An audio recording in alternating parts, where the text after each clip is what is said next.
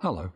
Despite the Herculean efforts and massive sacrifices of COVID and the success of the vaccination programme, a concerted critique of the NHS seems to be building up in certain quarters.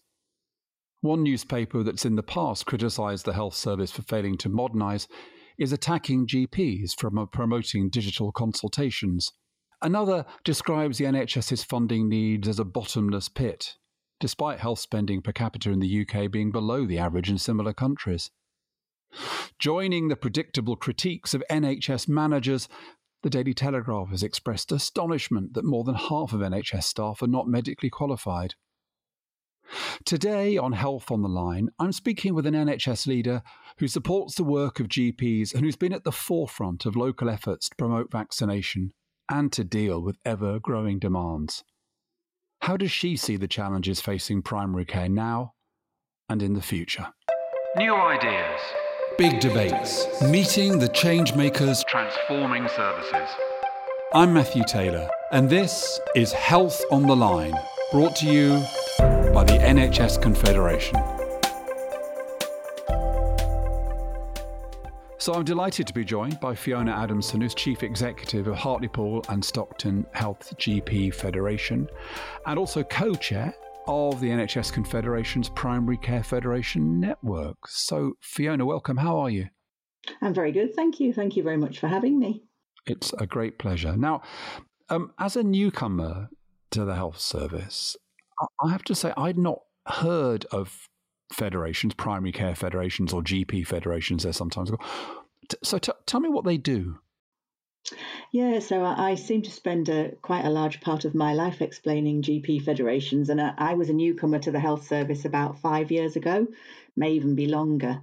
So in order to sort of describe the jigsaw of primary care and healthcare, I always start with us as individuals. So I think health should start with us. I'm not a great, example of that, but we should be looking after ourselves. And then if we can't look after ourselves anymore, we tend to go to our GP. And we all know our GP. They're on the corner of many streets in many communities. And as a society, we've, I think, become quite medicalised. So we expect our GP to give us a pill. And if that can't happen, then we turn up at our hospital. And I think you find a federation somewhere in between those things. So our GP will get to know us, we hope. That will provide that continuity of care that people with lots of healthcare conditions need, and outcomes are better. All the research shows outcomes are better when a GP knows someone with long-term conditions or a nurse. So if you then come up to the new world of primary care networks, so primary care networks came along after federations, and they fit in between our practice and our federation. So, and I love the idea of a primary care network. A group of GP practices and other healthcare providers in their community really getting to know the neighbourhood and being able to provide things that actually, where I'm sitting in Durham, what our neighbourhood needs might be different to what one of the villages needs 3 miles outside of the city. So a real neighbourhood type approach. But then actually above that, you don't want, for example, an urgent care service on every street corner, because you'd never find the staff, you wouldn't find the expertise. And that's where you find a federation. So generally, we are groups of GP practices, usually 15, 20, 30, 40 practices working together as a family under one umbrella and doing things at scale that can't be done individually or can't be done on a smaller footprint. So we tend to be integrated into our local system. We know the council, we work with hospitals, and we really sort of try and fill that gap between general practice and hospitals. Tell me what can happen in Hartlepool and Stockton because you've got a federation that wouldn't happen if you didn't. Yeah, I think there are a couple of things that really spring to mind, one of which is very current at the moment, and that is about access. You will often find a federation providing 7-day access to general practice appointments. And by that, I don't just mean GPs, but also nurses and those people who perhaps need daily nursing care. Perhaps they have dressings that they need help with or something like that. So you often find a federation providing that 7-day access. And the other thing that you find very often and quite growing, I think, this element is urgent care. So urgent care or same day acute care or lots of different names for that. And you find that, and in our instance, ours is open 24/7. That's not unusual. It's GP led. Again, that's a real growing theme.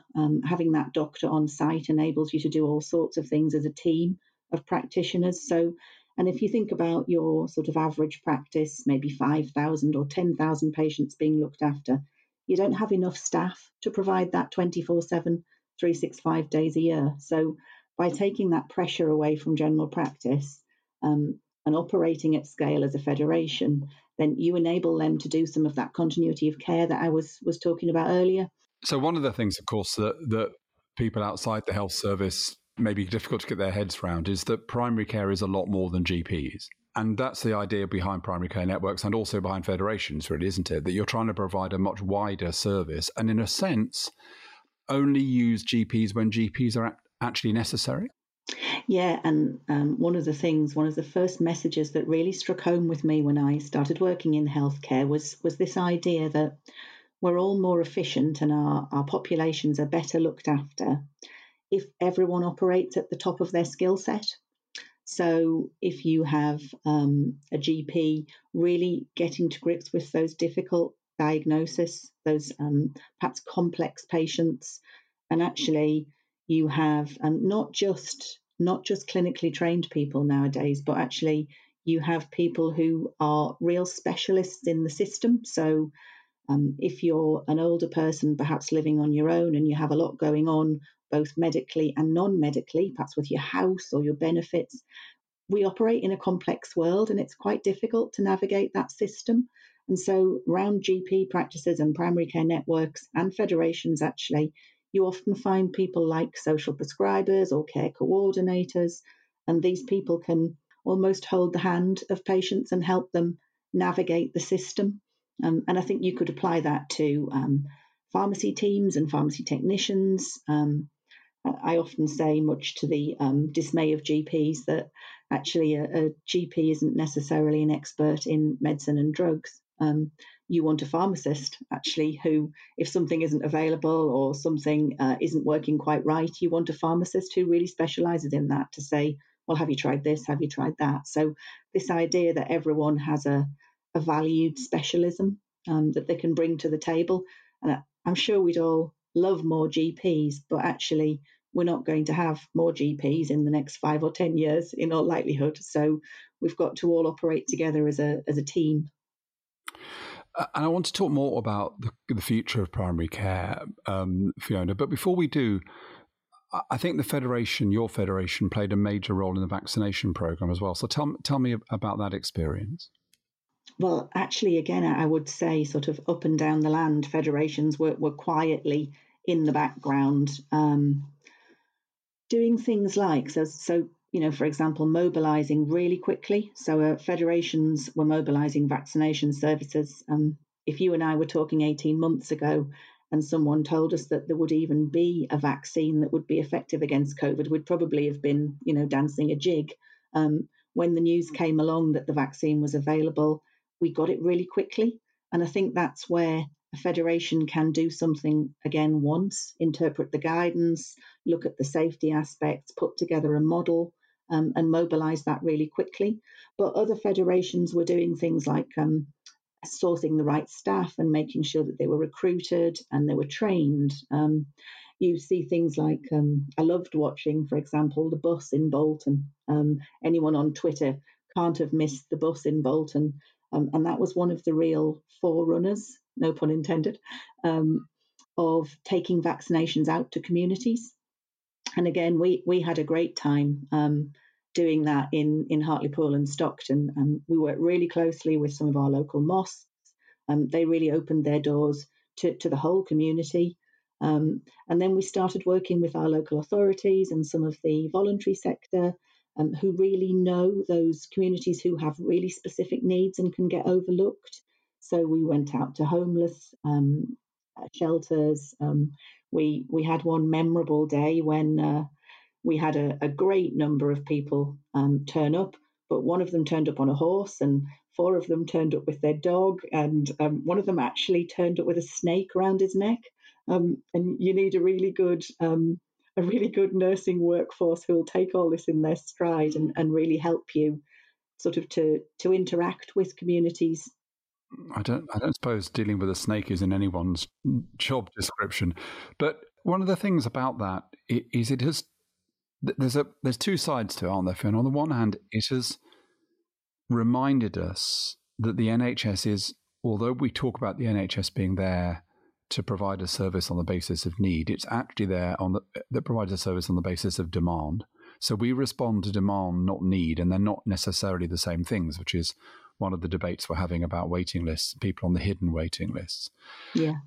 But also the vaccination program taught us that if we do reach out and we are imaginative, we reach into the community, we can get to those people who might otherwise put things off, not want to address concerns they've got. So what are the lessons that we can derive from the vaccination program for the wider challenge of addressing health inequalities? For me, it comes back to relationships.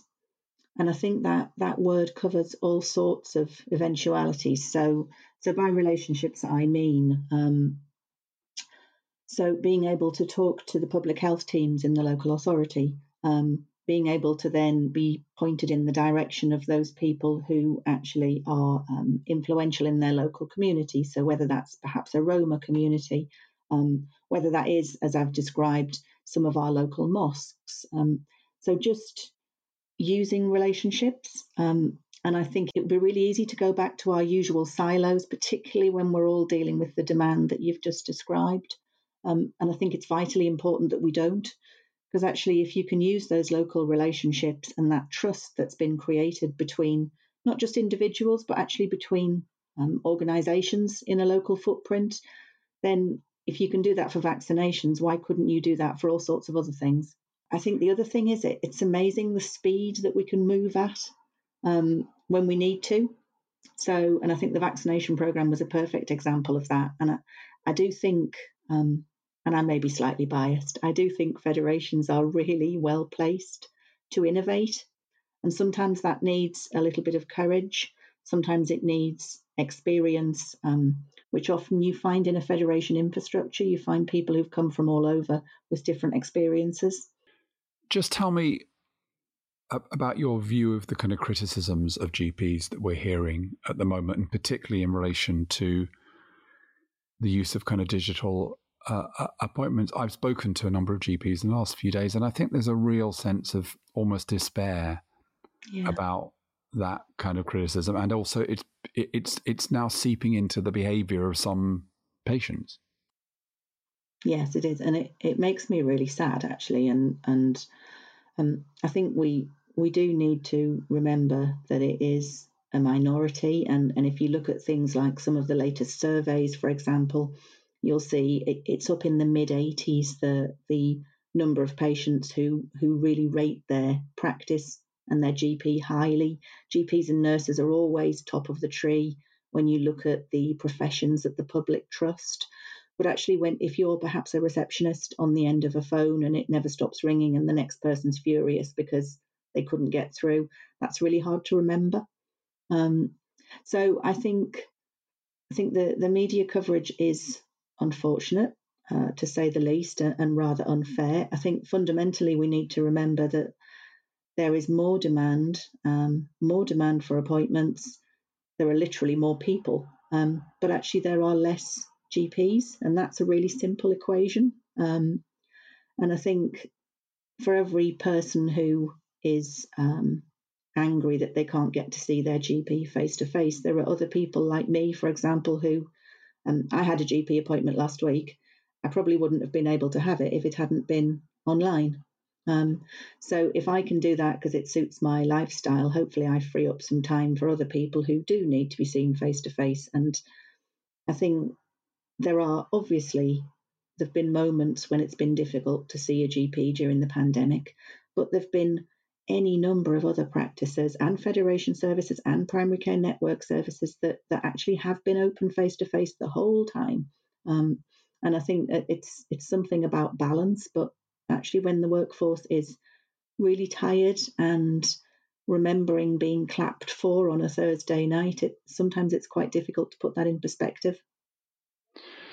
I mean, I'm sure that you analyse, the data about your patients and your population, and of course, one of the characteristics of that is that more than half of the people that you serve use the GP very occasionally and want really reassurance often, just to be told that whatever ailment they've got isn't something serious they need to worry about particularly. And those people, I suspect, overwhelmingly, someone like me, someone like you, would be very happy with a digital consultation.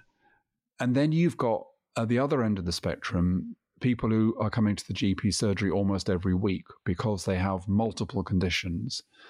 And sometimes that will be genuinely because they need to see a GP, but often it'll also just be because, they're lonely, because in a sense, all their problems connect in one way or another. And as you say, people trust GPs. And in a way, the irony is because GPs are popular, everyone wants to see their GP, regardless of whether or not that's the right person to see. So that's part of the problem here, is that when we talk about what we want from GPs, people want very different kinds of things, don't they? The GP model, if you like, has changed very little over probably decades. So that GP has probably 8 or 9 minutes to decide, is this, well, at the moment, is this someone that I need to see face to face? And if so, when can I do that? But also, is this someone who has something going on? Is this someone who actually, as you describe, it's Mrs. Smith and she does like to keep in touch just for her own reassurance? I think people are getting to understand, both clinical staff and patients, that there is lots of other things that can affect our health. So, if you go right back up and look at the World Health Organization definition of health, then it's not just the absence of disease. It's actually having a good social health, good mental health, etc. And actually, I could tell you a fantastic story from one of the first social prescribing projects that I was involved in. It was what brought me into healthcare. And we rolled this service out across 32 practices at once, which was quite a challenge. And it was brand new. It's about 4 or 5 years ago, maybe. And GPs were quite skeptical. They were nervous that their patients would be passed on to someone who wouldn't necessarily know what to do with them. But we persevered, and we had some brilliant people that we recruited for their attitude and what they wanted to do to help people.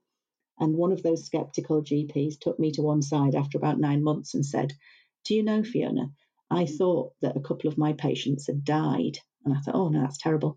He said, "No, they haven't died. They just have been sorted out by the social prescriber." And what he meant was the prescriber had sort of re-engaged them with life. They'd found them a group that they could attend. They'd found them someone to come and help in the garden, or, I forget the details now, but the GP was absolutely astonished that, he'd these patients who appeared to be very needy actually were really happy to have had a different kind of help entirely. And that was a bit of a light bulb moment for me. Which takes me a bit towards where I want to take the last bit of our conversation, Fiona, which is the future. Now, in the context of the NHS Bill and the creation of systems already exist, but the putting of those systems into law on the one hand, and on the other hand, we're promised an integration white paper, which I guess is probably going to focus on place level. So the legislation is about systems. The integration white paper is more likely to be about places. Now, I was in a conversation the other day, and somebody used a phrase, but I'm interested in whether you agree this is the vision, but more importantly, how do we get there? So what they said was that we all know what we want. What we want is horizontally integrated, vertically coordinated services which are incentivized to improve population health and to prevent unnecessary demand. Where would we start? I think we are at a really pivotal moment, and I suppose from my point of view, I'm thinking about this in a sort of front door of health way, and also starting with, which I think is always helpful in any system conversation, is to start with what patients would want and ask them. So that's always a good starting point, and it's not always easy to achieve. So I do think that we need to create really good foundations. So that horizontal integration part, a lot of that is built on what I would call the front door of health, which is actually primary care, whether that's a pharmacy, a dentist, or a doctor. And I think that's something that many people in the system have struggled to get their heads around, have struggled to understand. How do you fix the front door of health? And if you think about 90% or so of interactions will happen somewhere in primary care, then it would seem to be a really important thing to get right. And I think, coming down to general practice and how we're structured and how we respond to the ICS, there is a real opportunity in there to develop those relationships I've talked about, to help people understand what happens, to help people understand the other roles and the other things that can be done for patients, whether they are clinical or non-clinical. One of the answers lies in one of those words there, and that is place.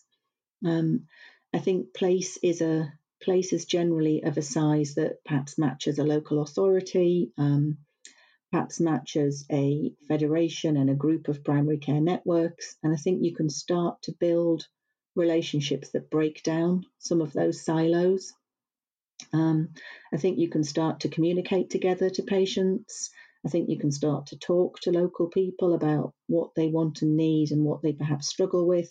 I mean, wouldn't it be amazing if primary care networks were all on first name terms with their local head teachers? And you can start to think about the wider impact on society of people in school thinking about careers in health and social care, and local systems working together to provide the right training for existing staff and to recruit new. So it's almost daunting. There are so many places that you could start.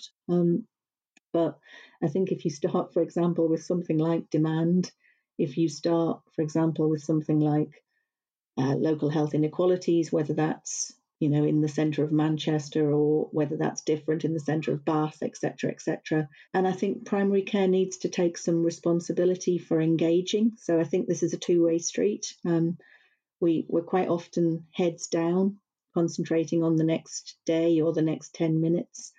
And actually, if we can organise ourselves to do the right things at the right scale for the right patients, then you come back to this, everyone operating at the top of their skill set, patients understanding where to go for the right thing, people who will follow through and follow up and help people to navigate the system. So you can see how it would all come together. So Fiona, tell me about how you do your job, because, I've come into the health service and outside, and I know I'm on a steep learning curve, and I'm being highly deferential to everybody I meet who knows more about health, and even more deferential to people who actually provide health services. But you have a kind of credibility challenge when you come from outside. Yet when we look at primary care networks, for example, there are primary care networks that have ambition from the bottom up, in the sense that they really reach out into their communities. They're not satisfied with meeting demand. They want to understand about need. They want to connect with the voluntary sector and other services. Those same networks will also be ambitious in a kind of horizontal sense. They'll want to do more, to add more services. And they'll be ambitious looking up into the system and wanting to be players within that system. But a lot of primary care networks, for completely understandable reasons, to do with the fact that they've got a pretty limited leadership capacity and they're incredibly busy, and that some of the incentives anyway don't align with this, probably have a much, much more modest way of going about things, which is really kind of, in the end, meeting the demand that is placed in front of them and maximizing their kind of activity levels. How do you, as an outsider, how do you persuade the GP practices that you engage with to be as ambitious as they can be in terms of those three domains of reaching out into the community, widening the services they provide, and seeking to be players within the local system? So first of all, I think I I understand that credibility piece. I'm actually a banker by background, and at one time that would make people boo. Um, but I think, but I think lots of the things that I've learned in my career translate into healthcare because actually they are about clarity of purpose. They're about communicating regularly. They're about being honest and operating with integrity.